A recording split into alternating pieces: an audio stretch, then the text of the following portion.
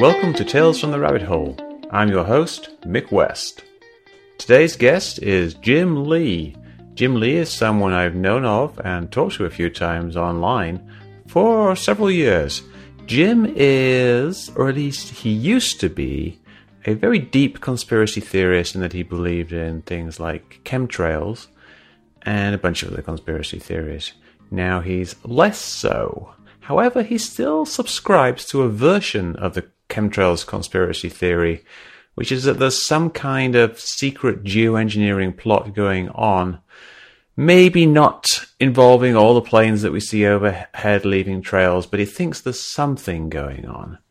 He really doesn't believe the classical chemtrail conspiracy theory, though, and he kind of steers away from that. And he actually does a bit of debunking of things like that on his website. And he does have a strong following, though, and his followers generally tend to be the people who believe in the classical chemtrails conspiracy theory. So I kind of feel like perhaps what he's doing might not be always working. This is something that we talk about in the podcast. So here he is, Jim Lee. All right, Jim Lee, welcome to Tales from the Rabbit Hole. Thank you for being here.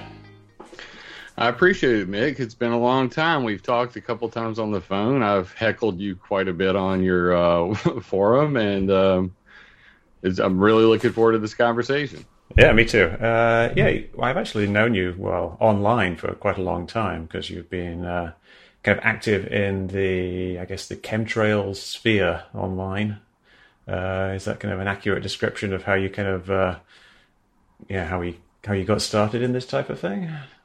I would agree with that. I would say probably back in 2008 was about the time that I, became interested in geoengineering and the topic. And around 2010 through 2014, I became a member of Ken Caldeira's geoengineering group and did a little bit of debating in there with Ken Caldeira and Stephen Salter and John Latham, the guys from the Silver Lining Project, Marine Cloud Brightening Project. And it's kind of funny how it evolved from me having a serious discussion about the difference between weather modification and geoengineering to more of a focus on the entire chemtrail debate, because I see this major overlap where there's more of a focus on chemtrails and less of a focus on actual weather modification and geoengineering. So that's how I initially got into the debate about chemtrails, and at first I was inclined to believe everything. I had a blog, resonated.com. I was anonymous.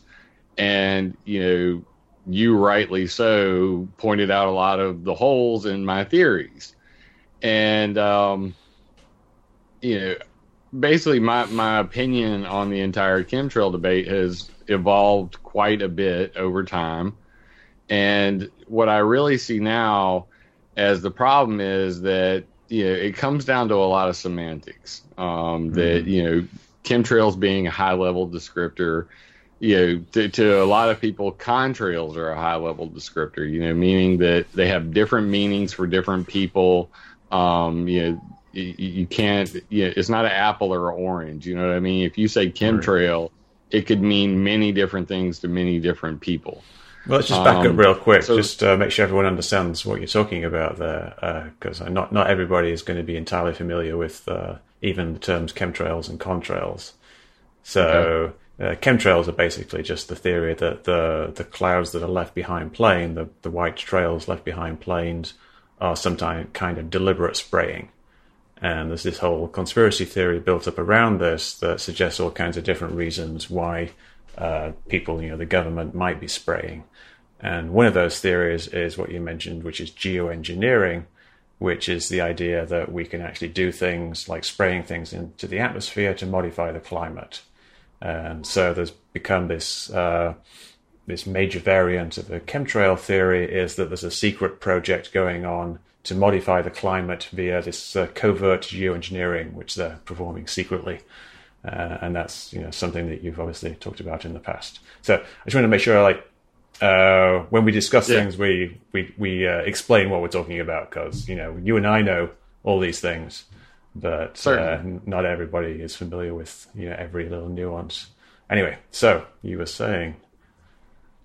So yeah, like I said, my views on the topic have evolved obviously over time. But what I see as the biggest problem is that, while a lot of people attribute, I don't follow the whole it's depopulation. Mm-hmm. I don't follow the whole, I do believe that it is geoengineering, and I believe that because scientists have said so. The difference being that, Chuck Long from NOAA's CRES Earth System Research Lab, when he called aircraft contrails accidental geoengineering, he was referring to planes whitening the sky. And what he was actually referring to wasn't even the clouds, which is kind of ironic. Most of the prominent chemtrail websites specifically called the clouds that are coming out of planes geoengineering, whereas Chuck Long said, ice haze is brightening the sky. So he referred to this as accidental geoengineering, and I seem to recall in the same aforementioned geoengineering group with Ken Caldera, you and Ken Caldera debating what geoengineering would look like to average people. Do you remember that conversation? Yeah, I do remember. Yeah, because what we're talking about here is with the whitening, is that if you have more particulates in the air, you get more of the haze. And this is the haze you can see very easily. If you look straight up, the sky looks a deep blue, and if you look towards the horizon, it looks white because you're looking through more particulates.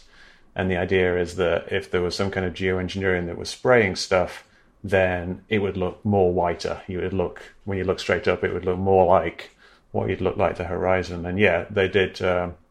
They've done various studies, I think, like computer models on what it would look like, and there would be a detectable difference, I think, but not one that's particularly noticeable given all the variations that we see in the sky from day to day. A lot of people now, they point at the actual sky now and they say that it looks whiter than it did before, which may well be possible because there's a lot more aviation and pollution than there was before. And that's exactly what I say, and it's no secret that what I try to do is take people who believe in the conspiracy theory, like I did, that it was every single plane in the sky is part of some nefarious geoengineering program. And I don't believe that's possible. I've focused on jet fuel, what's in the jet fuel, the soot and metals that are coming out, how they form clouds, what those clouds, how they affect climate, how they affect health. I've really shifted my focus to that, but I still hold out the contention that there is a possibility that secret geoengineering could occur. And I base this on two main premises. Mm-hmm. One, that there have been two prominent geoengineering studies about, that direct application via airlines. One by David Keith, with the Aurora Aerospace Sciences, and then one more recently. And in both of those papers, they said they only needed anywhere from 4 to at max 100 planes to geoengineer the planet.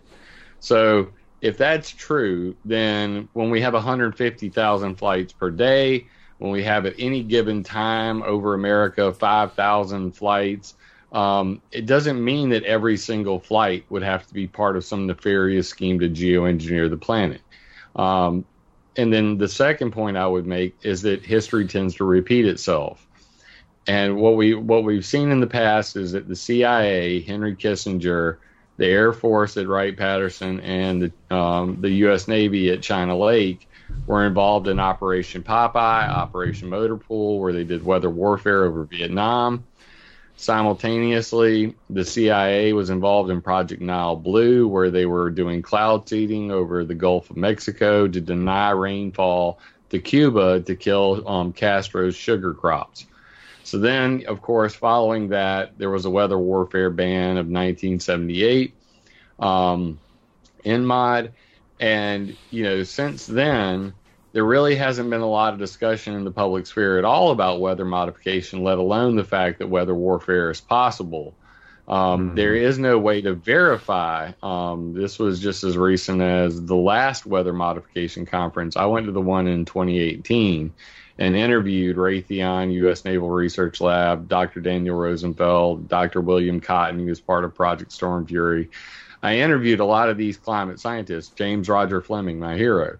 And basically what I got from that is that while all these technologies are, in use, while the CIA has a history of weather warfare, the CIA also funded the National Academy of Sciences reports on climate intervention, the one on CDR, carbon capture, and stratospheric aerosol injection.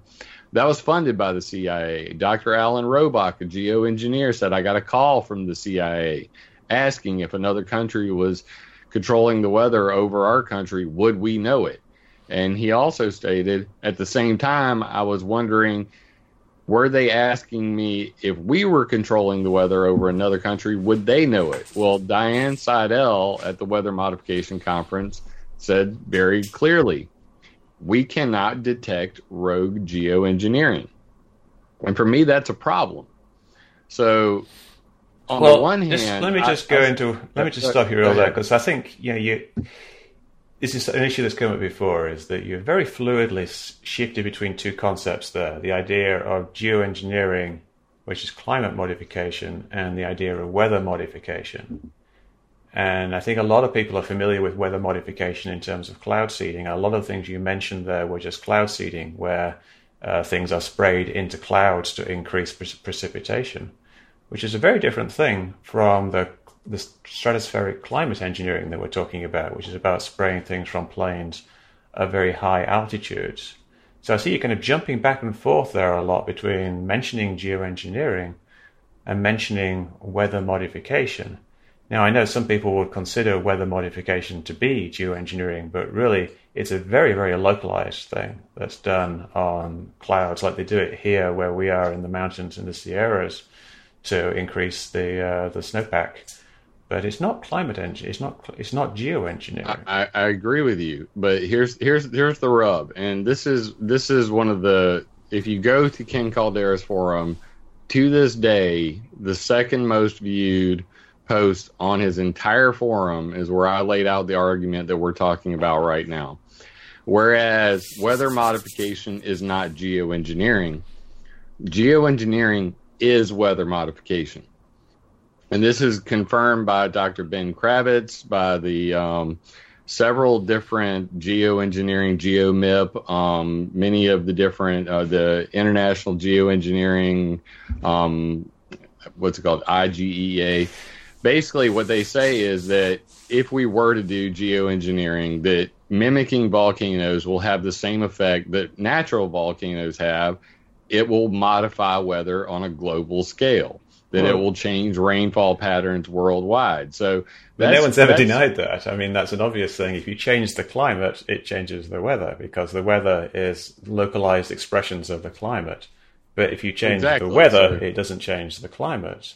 So just saying that climate engineering is weather modification is kind of it's kind of a pointless statement, I would argue, in that it's you're making a connection between these things where there really isn't a connection. You're not doing weather modification when you're doing climate engineering. You're doing climate engineering, which, yes, it will have effects because it's raising or lowering the temperature of the Earth. But it's not the same as weather modification, and I really would say you shouldn't be confusing people by equating the two things. I don't believe that I'm confusing people at all. In fact, Dr. Alan Robach said exactly the same thing. So this isn't just coming from me. Dr. Alan Robach, geoengineer, in his 27 reasons not to geoengineer, said very clearly it will affect global rainfall patterns. So Yeah, but not in a way that they will actually understand. I mean, that's part of the problem. That's even worse. And it's identical to cloud seeding because according to the National Academy of Sciences report in 2004, I believe it was, or 2003, they said our view is the same as it was 60 years ago. That with cloud seeding, we don't know what the results are. They are completely unprovable. There's no efficacy to the science of cloud seeding. So the same is true of geoengineering and climate engineering. Well, except that cloud seeding either makes it rain a bit more or it doesn't make it rain a bit more. It doesn't have lots of side effects. The problem with climate engineering is that you're modifying the temperature of the entire planet, which has massive effects over the entire planet. Weather modification, they just don't know if it works.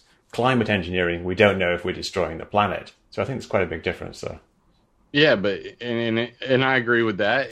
But at the same time, like I said to Ken Caldera, the difference between global warming or climate change and geoengineering is God killed people or you killed people. And there's another argument on Ken's forum, SRM, how to deal with the losers, and they just clearly lay it out that as a result of geoengineering, people will die. How are we going to pay for the losers? And the reason they're going to die is because the southern hemisphere will likely get drier and the northern hemisphere will get wetter.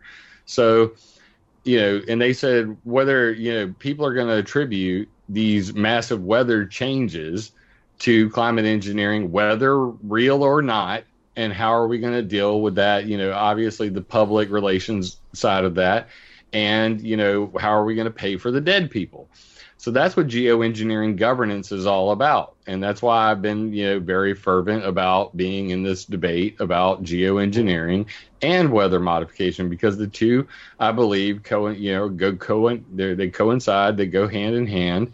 And I'll throw this other one at you. The Indian Space Organization just recently said they found black carbon from aircraft emissions. It's the only possible source of it at 18 kilometers in the sky, which is in the stratosphere.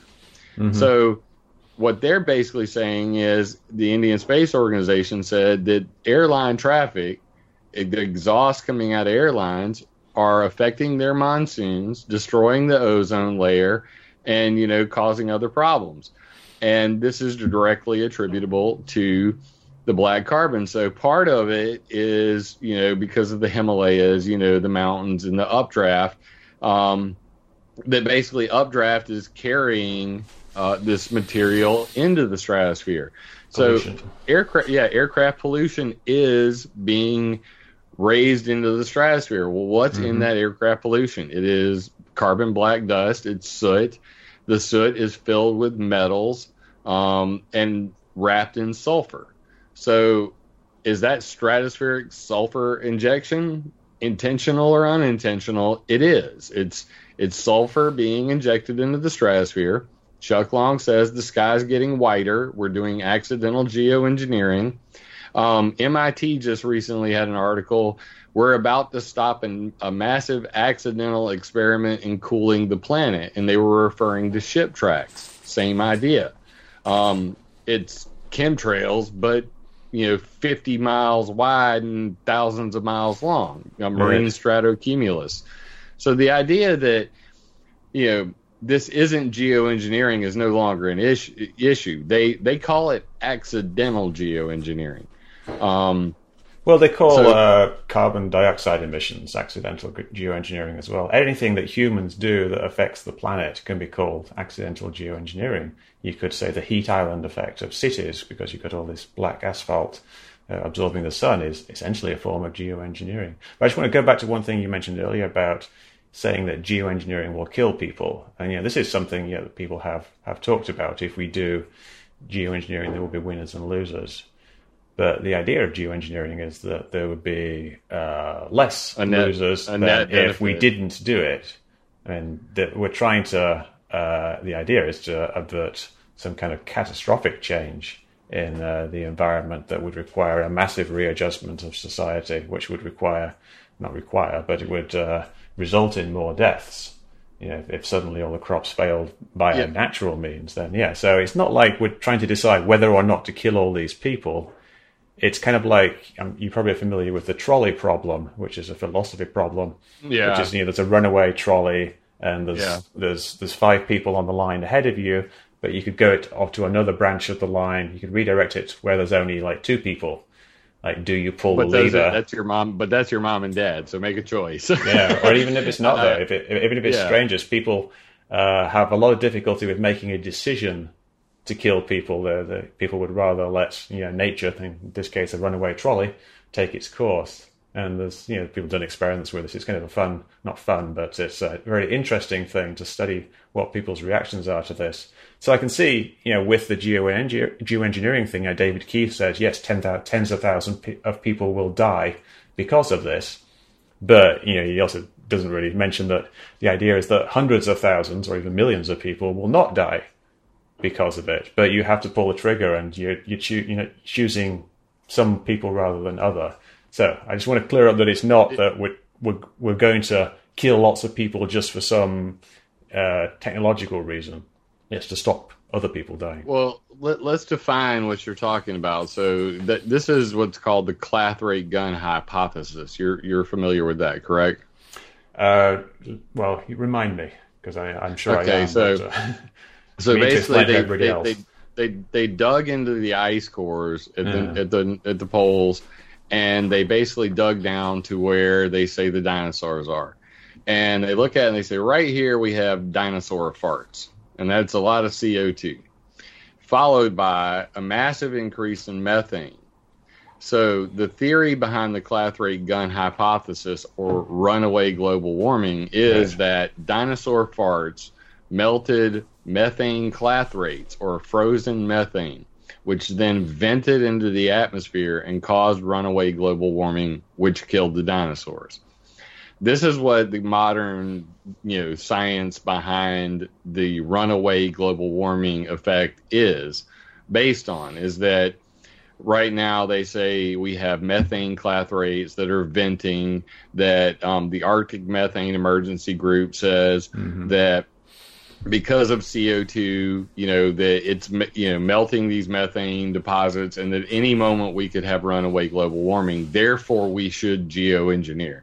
Yeah. Therefore, the AOCs of the world and, individuals like that are saying we only have 12 years to live. I mean, it's so outrageous. That's not really a mainstream view, though. The Arctic Methane Emergency Group, I'm sure you see it whenever it comes up on the geoengineering group on Google Groups.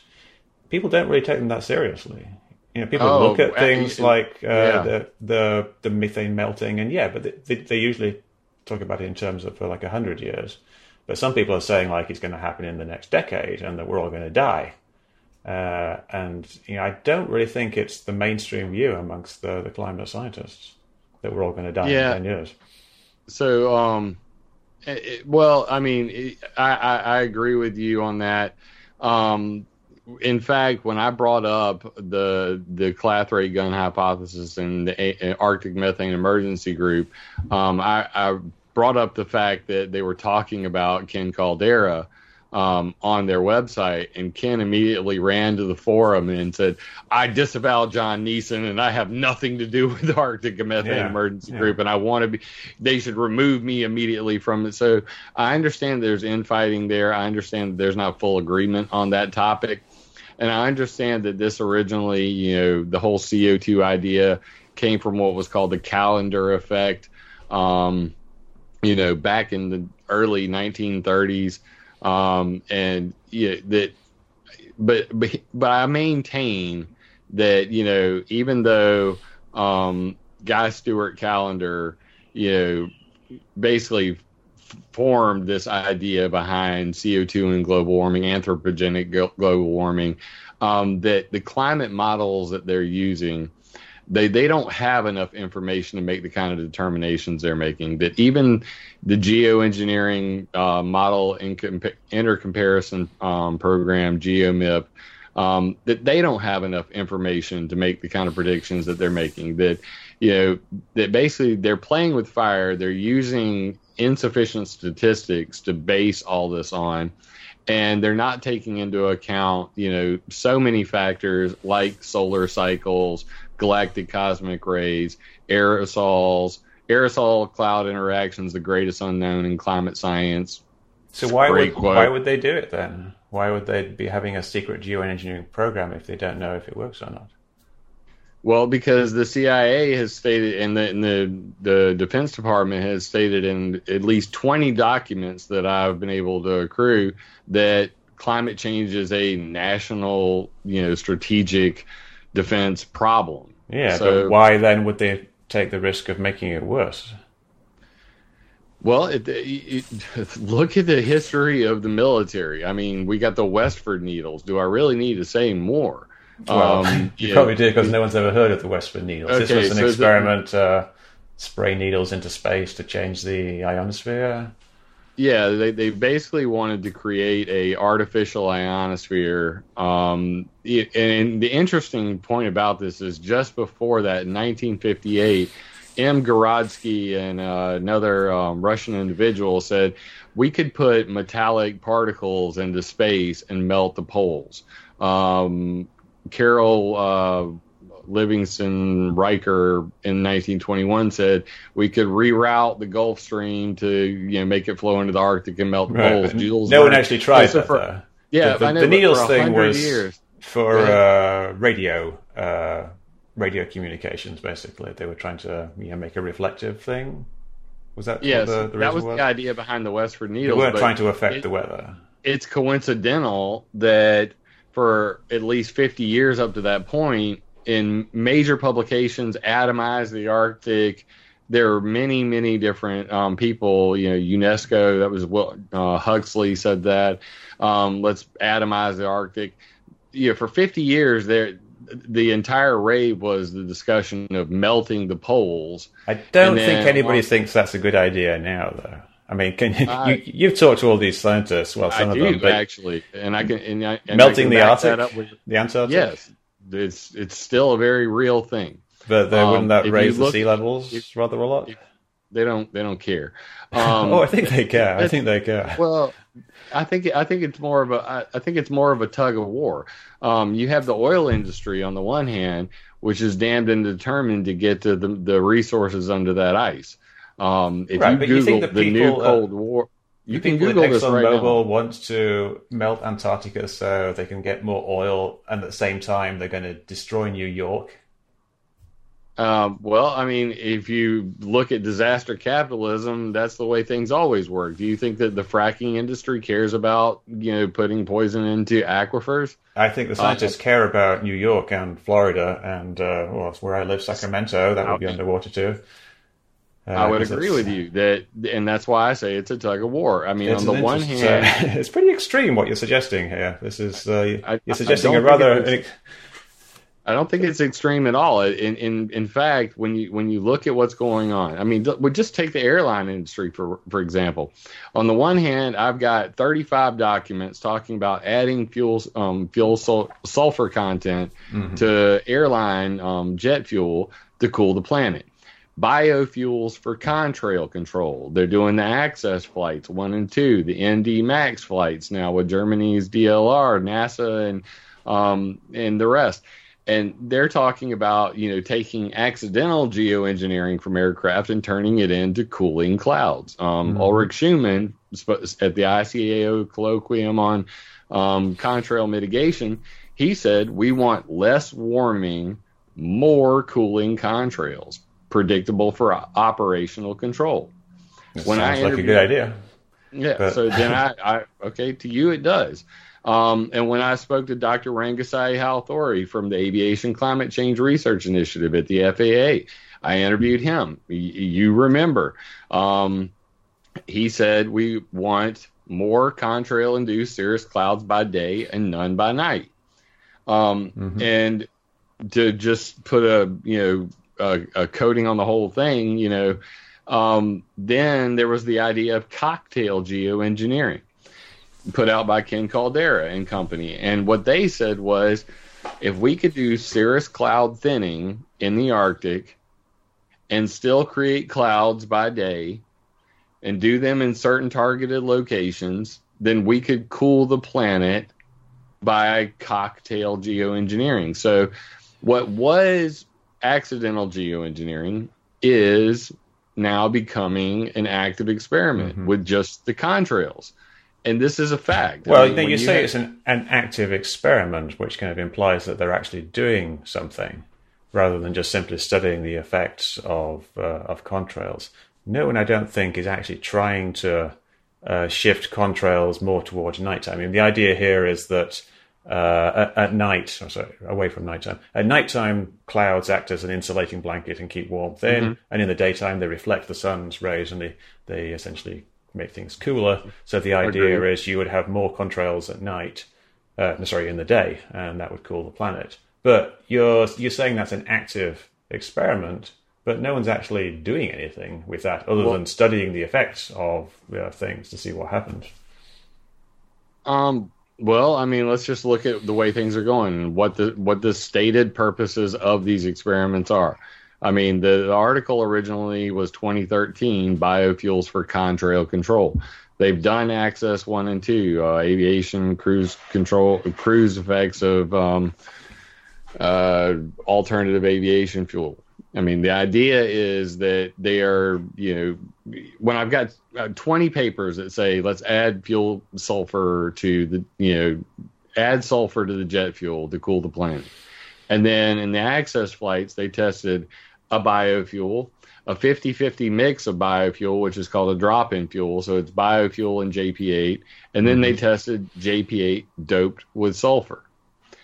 And I asked Dr. Rangasai Halathori, I said, why were you guys testing the JP8 doped with sulfur? He would not give me a straight answer. And the answer is very simple, that they know that sulfur has a cooling effect, and that if they could increase the fuel sulfur content of jet fuel, that it would cool the planet. That's their theory, which is no different than David Key's theory or Ken Caldera's theory about, stratospheric sulfur injections. That if they could put enough sulfur up there, they would cool the planet. So is it an active experiment? No. It is actively being experimented on. That's being studied. It's being studied at the ND-MAX eClif 2 right now. This is the third series of biofuel tests. There are already many major airlines flying biofuels. And the flip side of this is there are other proponents out there saying that it's going to cause more climate change because now you're growing gasoline. And monoculture crops lead to soil erosion. And so it's like the only solution they have to this contrail conundrum, which was highlighted by Jasper Kirkby at CERN, in his cloud project, that basically their only solution is biofuels right now. I went and I spoke at the EPA hearing on flight pollution. And, of course, I told everybody in the public, this is about chemtrails, because I said this to Dr. Rangasai Halathori. I said this, and I want to ask you what you think about this thought. If one were to, if one were to point at, like, say, I point at a cloud and I say chemtrail, and then you point at the same cloud and you say contrail, that we're both right. That at the end of the day, these are just words being used to describe what we see, and perception is reality. I wouldn't say they're just words, though. People have a very different reaction if you say that's a chemtrail versus that's a contrail. Because the connotation of a chemtrail is some kind of either toxic spraying or some kind of deliberate spraying, whereas a contrail is just an ordinary contrail. So I think there is a very big difference in the way you label things. And, if you're going to call something a chemtrail, I think you really need to have more than just saying, oh, that's just what I'm calling contrails now because they have this effect. Well, I mean, at the same time, I have a completely different definition of chemtrail than you. So, I was speaking with... You can't just use your own definition of words. You've got to use the definition other people use. I'm going to prove I'm right by this way. Chris Fallon was the director of HAARP. Okay? I was just talking to him earlier today. Yeah, I talk to him on the phone regularly. And I'm going to be doing an interview with him soon. I was debating with Fox meteorologist Paul Delgado about this topic.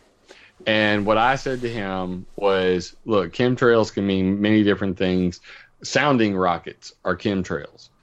And he said, oh, that's just BS. And of course, Chris Fallon tweeted, actually, Jim is right. We release trimethyl aluminum, we release lithium, we release barium, we release strontium. In the past, we've released cesium-137. But these are semantic arguments. In other words, actual chemtrail, legitimate chemtrail science. Yeah, but don't you think that it's you're confusing people? Why don't you just say what these things actually are, like sounding rockets? Rockets that go basically up into space. And I say that in my videos. And then you say, rockets. You say that these are actually chemtrails. But that's just doing a very loose definition of a term, like saying a trail that comes out of the back of something that contains chemicals or is being sprayed out of the back is a chemtrail. So why don't you call crop dusting? What is a contrail? What is a contrail? It's a condensation trail. Right, but why don't you call crop dusting? It's a chemical trail. That's my point about all of this, is that people are so focused on semantics. Your reaction is... I am very much focused on semantics because I've read The Anatomy of Slave Speak, and I understand how you can control people through words. And that's what a lot of this debate is about, the control of individuals through the use of words. But you're just making your own definitions up for things. I'm not actually making my definition up. The basis of the word chemtrail is chemical trail. The basis of the word contrail is condensation trail. It's a literal... So how many different chemtrails do you know of? Well, sounding rockets happens to be one. Biological weapons happens to be one. Oil dispersion sprays happens to be one. Agent Orange is a chemtrail. Car exhaust. Car exhaust is a chemtrail. Breathing is a chemtrail because of the carbon dioxide and other chemicals that come out of your mouth when you breathe. But at the same time, it becomes meaningless. It becomes meaningless if you're just saying something that's coming out of something that contains chemicals is a chemtrail. It doesn't mean anything. You're confusing people. You're confusing everybody with these things. But that's the thing. I start off with chemtrails from space. And then I say, what is this chemtrail from space I'm talking about? They are called Black Brant sounding rockets. They are used to study upper atmospheric winds. They are used as tracers to see the Van Allen belts and the magnetic field lines, which are invisible. These metals stick to them. That's the same thing they do when you get a CAT scan or an MRI. So where I'm not trying to confuse people, what I'm actually doing is saying, look, you've heard the word chemtrail. I don't think you really understand what all of these different things mean. I'm going to explain it to you and give you the references. So you tell me any other conspiracy guy, because I'm not a conspiracy guy. I focus on facts, that will go and say, look, I may have called it chemtrails from space, but I'm going to talk to you about the combined radiation release experimental satellite and the Arecibo ionospheric heater that heated those chemicals. I'm going to give you the experiments. I'm going to show you the payloads. I'm going to tell you why they did it, how they did it, when they did it, map it, put it in a timeline. Right. I'm trying to educate people on the facts behind weather modification, geoengineering, and space weather modification. The problem, though, is that you start out calling things chemtrails, and then you say, look, here's evidence of chemtrails, and like NASA's doing these sounding rockets. And most people are not going to go beyond that. They're going to hear you say, like, here's chemtrails, here's evidence of chemtrails. And you see it all the time, I'm sure. You've seen people post pictures of the sounding rockets. There were those recent ones that were done where they did 5 at once, gave this really pretty displays. Azure. Yeah, and they say, look, these are chemtrails, and they don't go beyond that. So by calling them chemtrails, you're actually really distracting from what they really are. You should start out just saying these are sounding rockets. If you say that they are chemtrails, that's essentially giving validity to the whole ridiculous chemtrail theory that there's all this deliberate spraying going on constantly. And I would love to disagree, to agree with you, but I mean, you can go to climateviewer.com right now, and on the front page it says Project Azure sounding rocket chemtrails from space. I mean, I'm straight up saying the name of the project. They are sounding rockets. Then I say chemtrails from space. But even in my little subtitle, I say barium, strontium, and trimethyl aluminum chemical releases from NASA-funded Auroral Zone Upwelling Rocket Experiment Azure. And then I give you links to the website from the the Grand Challenge, the initiative they have going on, where they're going to try to launch all these rockets over the next couple of years. What they're studying, the ground-based radars that are being shot into these. I'm trying to fill people with facts. So that's great. No, that's great. But I really feel that using the word chemtrails. I mean, do you do it deliberately to kind of draw people in? Like, they go, "Oh, chemtrails," yes. And then you tell them. Yes, I do. The truth. I've very clearly said for years. Originally all I talked about was jet exhaust, and what I would do is say, hey, man, you want to know about chemtrails? Everybody talks about aluminum and barium. Well, let's get to the bottom of this. Is there aluminum and barium in chemtrails? And, I've got one of my most popular articles on climateviewer.com is Aluminum, Barium, and Chemtrails Explain Just the Facts.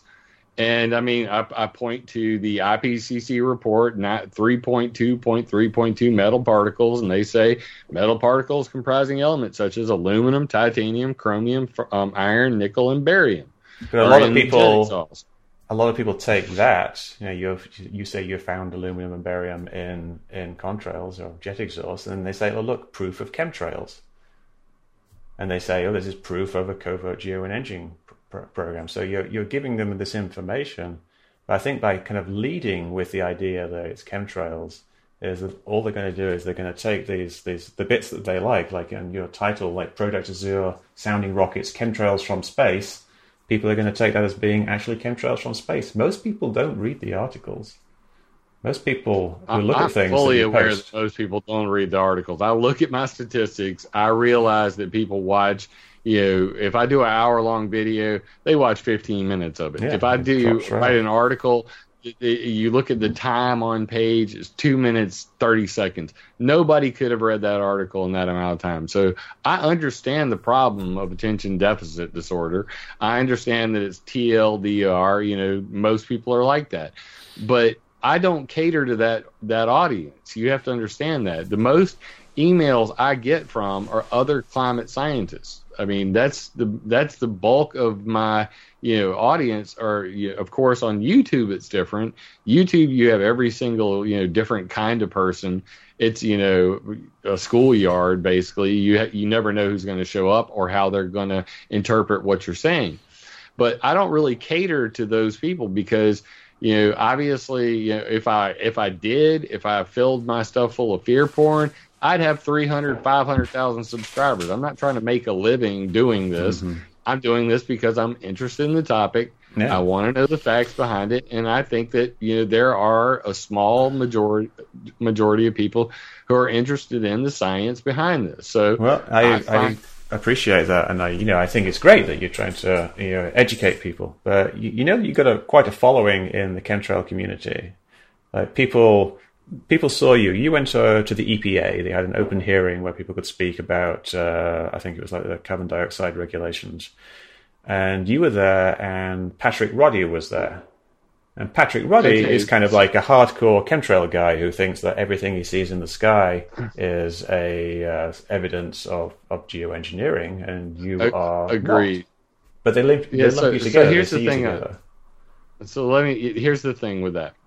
What happened was an individual who is a hacker friend of mine said, "Hey, look, I found this text file on an EPA FTP server." So it's a file transfer protocol server that was announcing, "Hey, we're going to do a public, we have public input on this, and if necessary, we will have a hearing." So I submitted in writing that I would like to be a part of a hearing.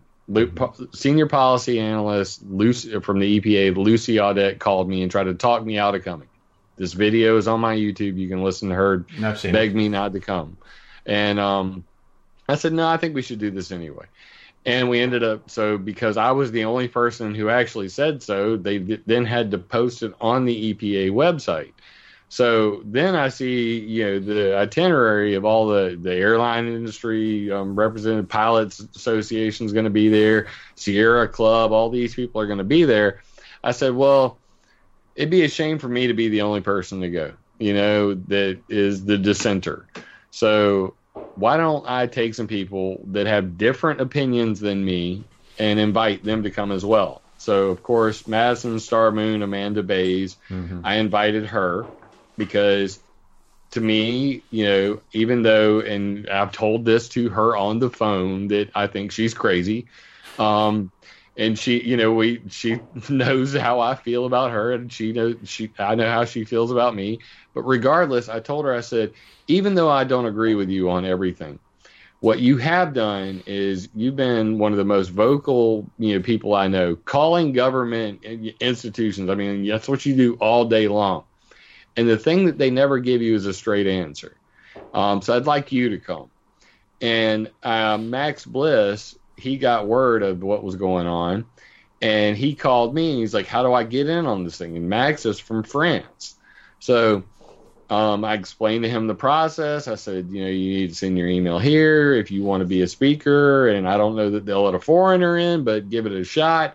And interestingly enough, Patrick Roddy was sitting in the room with Max Bliss at the time. I don't know how that. That guy. I don't know how he gets to fly around the globe like he does. But regardless, he was sitting next to Max Bliss, and he's like, "Hey, Jim, never met you before. What if I come too?" And I'm like, "Okay." I didn't know anything about Patrick Roddy at the time, to be quite honest with you. I didn't know who he was. And Michael Saraceno was a follower of mine on Twitter.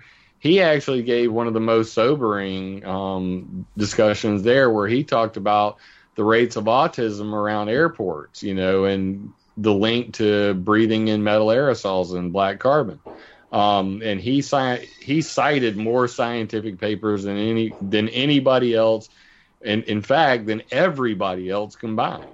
I published his paper on climateviewer.com for everybody to read because I thought it was that good.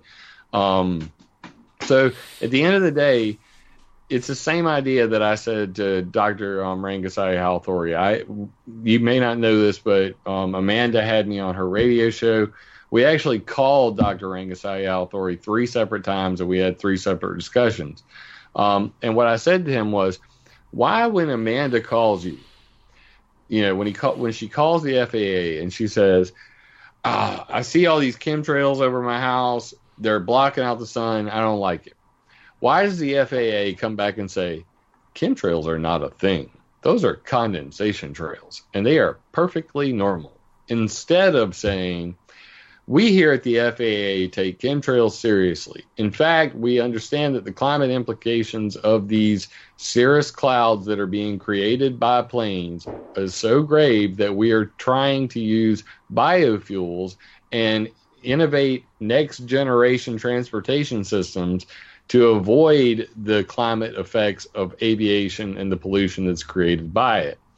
That would be a much more honest answer. Well, I think you just put the word chemtrails in their mouth there. They wouldn't, for a start, use the word chemtrails because they would say chemtrails aren't a thing, because really chemtrails aren't a thing in the common understanding of the term, which is this large scale spraying program. You have a different definition of chemtrails. So, I don't think the difference is he actually agreed with me. He says, actually, I think we could do a better job on that. Yeah, but he didn't agree with you that chemtrails are a thing, except in your semantic version of it. The problem is if the EPA or the FAA says that chemtrails are, if they use the word chemtrails, then all of a sudden everybody's going to say, oh, that's an admission that they've been spraying us for years, when obviously that's not true. Except, as again, in a semantic way, in that there's pollution from planes that has effects. Let's be realistic about this. Both you and I know that contrails have persisted and created cirrus clouds since the early 50s, right? Since the 20s, actually. Yeah, as far back as we've been flying, even when propeller planes, yes, they've been creating clouds. My favorite article was 1958. Jet trails, dim sun, Palm Springs gripes, followed up by the next year, Air Force tells city of Palm Springs, live with the trails or move the city. So, I mean, and then in 1972, the state of Illinois and New Jersey sued the airline industry over making clouds. I mean, right, but these are contrails. They are, as the FAA would say, just ordinary contrails, and basically live with it like everybody else is doing. Most people, they see these they see contrails all the time, and they couldn't care one way or the other because they grew up with them. They're used to the fact that we have contrails in the sky. But if people become convinced that they are chemtrails, then it takes on a whole different meaning. So I really wouldn't expect the FAA to start using the term chemtrails. Well, I don't expect them to use the word chemtrails, but the true sign of intelligence is to speak to a person on their level and be understood. And like I said to him, if I go outside and I point at the sky and I point at a cloud and I say chemtrail, and a scientist goes out of the sky and points at the exact same cloud and says contrail, both people are right. Because at the end of the day, I respectfully, I understand that. You will disagree with that, and I'm okay with that. But the problem is that it's just a word being used to describe a cloud. Whether the individual doesn't understand that this is not a chemical poison that is sprayed to eradicate the planet, or it's an intentional geoengineering program, that when they call it a chemtrail, that's slang, and it can be an overarching term. It is used by many different people. It is, infected many parts of our society. So when they deal with somebody who may not be as smart as you and I, that they should be more receptive to their public input when they call the FAA and say, I'm concerned about this, and say, look, I understand that you believe these are chemtrails, even though we think we know that they are contrails. I understand your concern with them blocking out the sun. And I mean, you've got a BBC article, telescopes will be useless by 2050 because of air traffic. That's a real world concern. Solar energy. Yeah, there are real concerns regarding contrails, but like I say, I don't think that calling them chemtrails is the answer. But I think we could probably go back and forth on this. It's kind of an old argument that we've had over the years. I want to talk to you. We have had this argument for a very long time. I would agree. Yeah, I want to talk to you real briefly about. We don't have much time left. About you mentioned fear porn earlier, and you have an article on your site about Nibiru. And I guess this is something that you obviously don't believe that the Nibiru is the idea that there's this planet in the solar system which is doing something, coming towards Earth or orbiting the sun, and people make all these prophecies about it and stuff. And you've written about this, I guess, essentially from a debunking perspective. It is actually. So this is why. And I thank you in part for my position on chemtrails. To be quite honest with you, early on, I would say I was more inclined to believe a little bit of everything. Like I was less critical of what I was reading, and the Comet Elenin phenomena that happened. It was 2012. It was C2010X, the comet that was supposed to end the planet. And, right. Of course, I was going through personal issues at the time. I was being trolled by a group of YouTube channels that had hundreds of thousands of subscribers. They were making hundreds of videos about me. So I was in a really paranoid place to begin with. And then this comes along, and, I believed it hook, line, and sinker. They say that every good conspiracy is a grain of truth. Mm-hmm. So, they mix a little bit of science in there, and then, there was this doctor, Mensur Omer Bashish. Are you familiar with him? No. Crown Prince of Croatia, he claims to be. Anyway, he has this website called seismo.info. And he wrote this paper about the increase in magnitude 6+ earthquakes whenever there were galactic alignments between Elenin, Earth, and the Sun, or Venus, Elenin, Earth. Basically, what he was doing was remixing the music of the Spheres or Musica Universalis, from the olden days. The idea that there's resonant, vibrations between celestial bodies that could react in earthquakes. He was mixing this and conflating it with Elenin. So he had written up all of these, charts on how an earthquake happened when, Mars, the comet Elenin, and Earth lined up. Yeah. So, I was like, I believed it. And then when it didn't happen, it hit me in the face, and I'm going, how the hell could I be that stupid? And that's when I read the article, The Anatomy of Slave Speak. And the idea is simple. It's language that maintains a master-slave relationship, that people can use words to manipulate you. And when and there's a copy of the article on climateviewer.com. It's linked on the sidebar of every single page on the website. And the quote that I use to link to it is, one of the saddest lessons of history is this: if we've been bamboozled long enough, we tend to reject any evidence of the bamboozle. We're no longer interested in finding out the truth. The bamboozle has captured us. It's simply too painful to acknowledge, even to ourselves, that we've been taken. Once you give a charlatan power over you, you almost never get it back. And Carl Sagan said that. And I linked that to the article, The Anatomy of Slave Speak. And the idea behind Slave Speak is real simple. Language creates spooks that get into our head and hypnotize us. That was Robert Anton Wilson. Ideas are more powerful than guns. We would not let our enemies have guns. Why should we let them have ideas? Joseph Stalin. It is hard to fight an enemy who has outposts in your head. Sally Kempton. And the most potent weapon in the hands of the oppressor is the mind of the oppressed. Stephen Biko.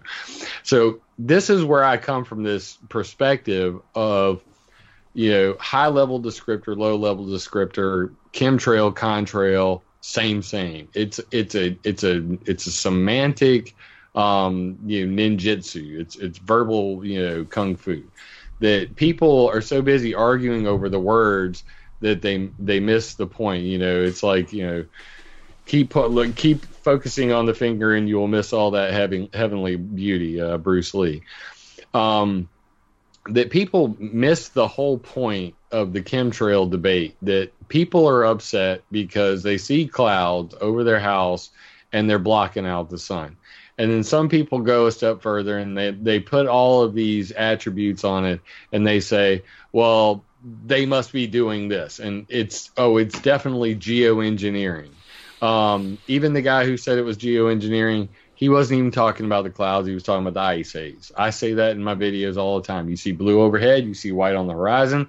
Those are aerosols. That's what the guy's talking about. The buildup of aerosols whitening the sky.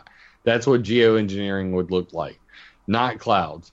But more and more we're hearing about Earth radiation management and cirrus cloud thinning and the focus of geoengineering using cirrus clouds, which are created by planes. So is it, I have intentionally used the word chemtrail to draw people in, to get them to understand that this is a serious problem, that there are people actively experimenting on this, that there are plans to make clouds by day, none by night, stated by the ICAO, stated by the FAA. After our hearing at the EPA, during the Trump-Hillary election, basically, if you don't mind, give me 1 second. I'm going to pull this up so I don't, Sure. get this wrong. But this is the timeline of what happened. It's right here. So we had the hearing in 2015, August 11th. July 25th, 2016, breaking EPA to limit greenhouse gases from airplanes. So they had decided they were going to limit greenhouse gases. July 25th, 2016, or July 31st, 2016, less than 6 days later, White House releases Federal Alternative Jet Fuel Research Development Strategy. September 3rd, 2016, China, U.S., and Europe pledged support for Global Aviation Emissions Pact. September 12th, 2016, Greens moved to dismiss EPA lawsuit over airplane emissions. So China, Europe, and the ICAO in the U.S. agreed to use biofuels to fix the contrail problem. And then October 10, 2017, NGOs slam UN Aviation Agency plan for biofuels. So it's kind of ironic. We went there with the purpose of talking about clouds and how people are upset about metal particulates coming out of planes, their possible effects on human health. There are many psychological papers on spending habits of people, mental health conditions of people, just on rainy or cloudy days versus sunny days. So my point being that this is a much more complex topic than people are talking about. People, when you simplify it down to, it's a depopulation program or it's a geoengineering program, every single plane's in on it. That's just pure stupidity. There's never one single cause for anything. Everything is more nuanced than that. So what I saw happen with the EPA hearing was that the whole world agreed we're going to use biofuels to fix this problem with the clouds. And by the way, we're not going to regulate the airline industry at all. Same thing happened in 1972 when they were sued over making clouds. So once again, the airline industry skirted any kind of real regulation. All of the bodies themselves, the ICAO, wrote its own regulations and agreed, hey, this is what we're going to do. We're going to use biofuels for contrail control. And now you keep saying that they all agreed to use biofuels for contrail control. I mean, where are you getting this from? I mean, they haven't all agreed that this is what they're doing and that is why they are doing it. I mean, it's right there in the article. China, U.S., and Europe pledged support for Global Aviation Emissions Pact, which was part of the federal... they're supporting a pact to reduce emissions. It's not that they're going to use contrail control by biofuels. The emissions they're referring to there is carbon dioxide. But I would respectfully disagree that when I talk to the head of the Federal Aviation Climate Change Research Initiative, and he says we want to make more clouds. Yeah. And that's intent, dude. That's not, hey, this is an accident. Hey, this is just a natural, occurrence that happens as a result of aircraft. But you can't say the entire world has suddenly agreed to use biofuels. That's not what they're talking about there. No, but the leaders of the organizations that are in control of aviation have agreed that contrail mitigation through the use of biofuels and or sulfur fuel doping is the way to go. That is their plan. That is what the current plan is. So I'd have to disagree with you there, but maybe we can look at this stuff offline and. All right. Well, then I'll send you, when we get off this, I'll send you an interview I did with Dr. Daniel Rosenfeld from the Hebrew University at Jerusalem, and he fully agreed with what I was saying. Right. And he is one of the top cloud seeding scientists on the planet. That basically, what may be considered just mitigation, is active geoengineering. The idea that we would create clouds by day, none by night, that is a stated goal. Just by stating that goal, it goes from being accidental to intent. Let's just look at that real quick. Like creating clouds by day and none by night. You can't do that just by modifying the fuel. Of course, you'd also have to modify flight patterns. And in fact, most of what you would have to do is modify the flight patterns. In fact, almost entirely, almost the entirety of that scheme is modifying flight patterns so that you route the planes either around or through ice supersaturated regions. The modification to the fuel really doesn't do that much. Well, I would argue with that by stating that I have about 10 separate patents from Rolls-Royce to Airbus, where they state that they could use two fuels in one tank, in one aircraft, one part biofuel, one part old style JP8 or Jet A, and that a mixture of the two using the engine's electronic control unit, that they could regulate the production of clouds also. That in a recently released paper, Zapardia et al. 2015. They said we would use ultra low sulfur jet fuel on takeoff and fuel doped with sulfur at altitude, which would reduce mortality around airports, and that would cool the planet by injecting sulfur at altitude. I think reducing mortality is probably the prime driver there. Reducing pollution around airports is a much bigger problem in most people's minds than the actual difference you could make by changing the fuel at altitude. But what I would say is that if you look at this in totality, I mean, and that's what I try to do. I try to look at the macro of things. What's the overarching theme here? And the overarching theme seems to me that there is much more to do about this cloud problem than just simply dismissing it as it's natural condensation. Nothing to see here, which is the natural response you're going to get if you call the FAA or the Eurocontrol or any of these ICAO. That's what they're going to tell you. Nothing to see here, completely natural, but at the same time, with the projected increase in flights, with the amount of fuel you burned each year, with the effects that switching to algae-based, chicken fat-based, it's more complicated. It's a very nuanced, problem, and that's I try to focus on all of it simultaneously. No, well, that aspect I think I agree with. Well, we've kind of gone over an hour here. What are you going to be doing in the future with this type of thing? I mean, honestly, I kind of feel like I've more than set out to do what I intended to do. I mean, I created weathermodificationhistory.com to document it all in a timeline format. I've been cited by Harvard, MIT, the United Nations Environmental Program, export.gov. This is just a hobby that I do for fun, because I'm interested in the topic and I want more people to know about weather modification, space weather modification, ionospheric heaters, all of these technologies, because I don't think the lay person, the general public, know that it's even a thing. While we listen to the news and we hear that every single severe weather event is based on climate change, and they never mention the climate changers, the people who are intentionally changing the weather. I think that that's absolutely freaking ridiculous. Again, I would restate that all of the people talking about climate change know that their models are flawed. And I'll leave you with this. Lawrence Livermore National Lab, Teller, Wood, and Hyde. You know who I'm talking about.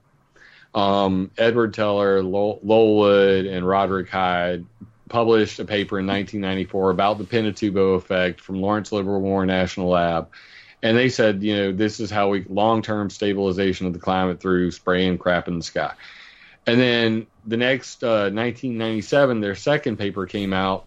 That's when Ken Caldera comes into the mix. And Ken Caldera was working at Lawrence Livermore, and he made a computer model.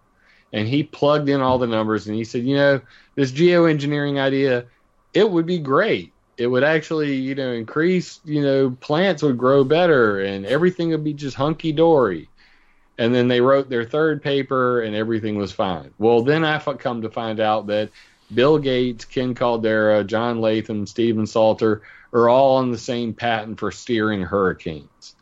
And then I find out that Ken Caldera, Bill Gates, Nathan Myhrvold, the patent troll, are all on a patent for cloud ionizers they can rent to farmers to put out in their field to make the clouds either go away, make them rain, all this stuff. So you've got these guys who are claiming they want to save the planet for good reasons because of global warming, but they're also out there making patents for weather modification and steering hurricanes. And the Department of Homeland Security had the Hurricane Modification Workshop in 2008. Who shows up? John Latham, geoengineer. So you think it's a big plot, not a big conspiracy, but you think there's ulterior motives? I think that it's a monetary issue. You know what I mean? Mm-hmm. I mean, when David Keith owns Carbon Engineering, and he knows that he's got money to be made if CDR, direct carbon capture, ever gets government funding, he's going to be filthy rich. When Ken Caldera has all these patents, and of course in private emails, Ken's told me multiple times, I would donate all my money if these patents were ever used. I'm not in this for the money. I see ulterior motives to all of these individuals, and at the end of the day, it all usually goes back to money. With Chris Fallon from HARP, I see a nerd who's interested in electric science and radio science. I mean, he's a cool cat. I like talking to him. I'm looking forward to interviewing him. But at the same time, we're finding out more and more every day about the connections between the electrical environment surrounding our planet, the ionosphere, the mesosphere, and terrestrial weather. I mean, this is not known science, and every day we learn more about it. So, well, maybe we should have another discussion about that topic, HARP and whatnot, because that's another big area with lots of misunderstandings. I'll just summarily state that while I believe everybody blames HARP for controlling the weather and steering the jet stream, that is complete BS. I've said so to Chris. I know this to be true, but at the same time, I'm got two companies, Climate Control Global Trading LLC out of Dubai, the United Arab Emirates. Mm-hmm. They claim to steer atmospheric rivers. Dr. David Miles from Miles Research, formerly of Acquiesce, I interviewed him, says he steers atmospheric rivers. WeatherGenerator.net, they're another company out of the United Arab Emirates, using cloud ionizers to steer atmospheric rivers. So what I see is everybody blaming HARP, and then you've got these companies literally online with websites saying, we do that, and you can pay us to do that. So but they probably can't, I don't think. They seem to be modern day rain dance type people with their conjuring up rain. James Roger Fleming would agree with you when he talks about the 3 cycles of the pathological weather modifiers, hope, hype, and all of that. That in the age of pluviculture, which was from 1800s to 1946, there were rainmakers. They made promises, they never delivered. 1946 to present, we've had cloud seeding. They make promises. They can't prove anything that they're doing is actually having an effect. And now we've got the third phase, geoengineering. They're making promises. They don't know what the outcomes will be. And they're basically writing a check their ass can't cash. I don't think they're making promises, the geoengineering people, because they haven't actually promised that they're actually going to do things. They said there's potential of the technology, but they're not saying they can do this and that it will work. Well, I would say that if you look a little deeper into it and you look at things like John Podesta and Hillary Clinton's super PAC that were meeting right before COP21, the Paris Accord, they were specifically saying, hey, we're actually gonna try to get funding for geoengineering. We think it's a great idea, but for God's sakes, don't mention geoengineering until COP21 is done. Mm-hmm. Yeah, well, and the day it was over with, academics call for geoengineering in wake of Paris Accord's deadly flaws. Yeah.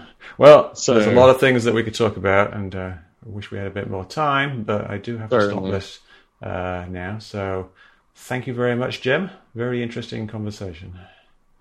Well, I appreciate you having me on. Mick, it's been a long, interesting ride discussing things with you. And I look forward to doing this again sometime. You're pleasantly known as the Darth Vader of chemtrails. I'm not sure how that's for a reason. Yeah, well, I mean, you serve a purpose, and I mean, honestly, you've educated me on certain things. I like to look at your website and then go, I see where he's telling the truth here. I don't agree with him on this fully because I know this, but I think that overall, your heart's in the right place. I agree with you that a lot of people believe way too many crazy ideas about chemtrails. In fact, it is, to be quite honest with you, for me personally, it is my least pleasurable thing to talk about because every time I speak my mind and say exactly what I feel, they come out of the woodworks to throw poo at me. That's just the nature of the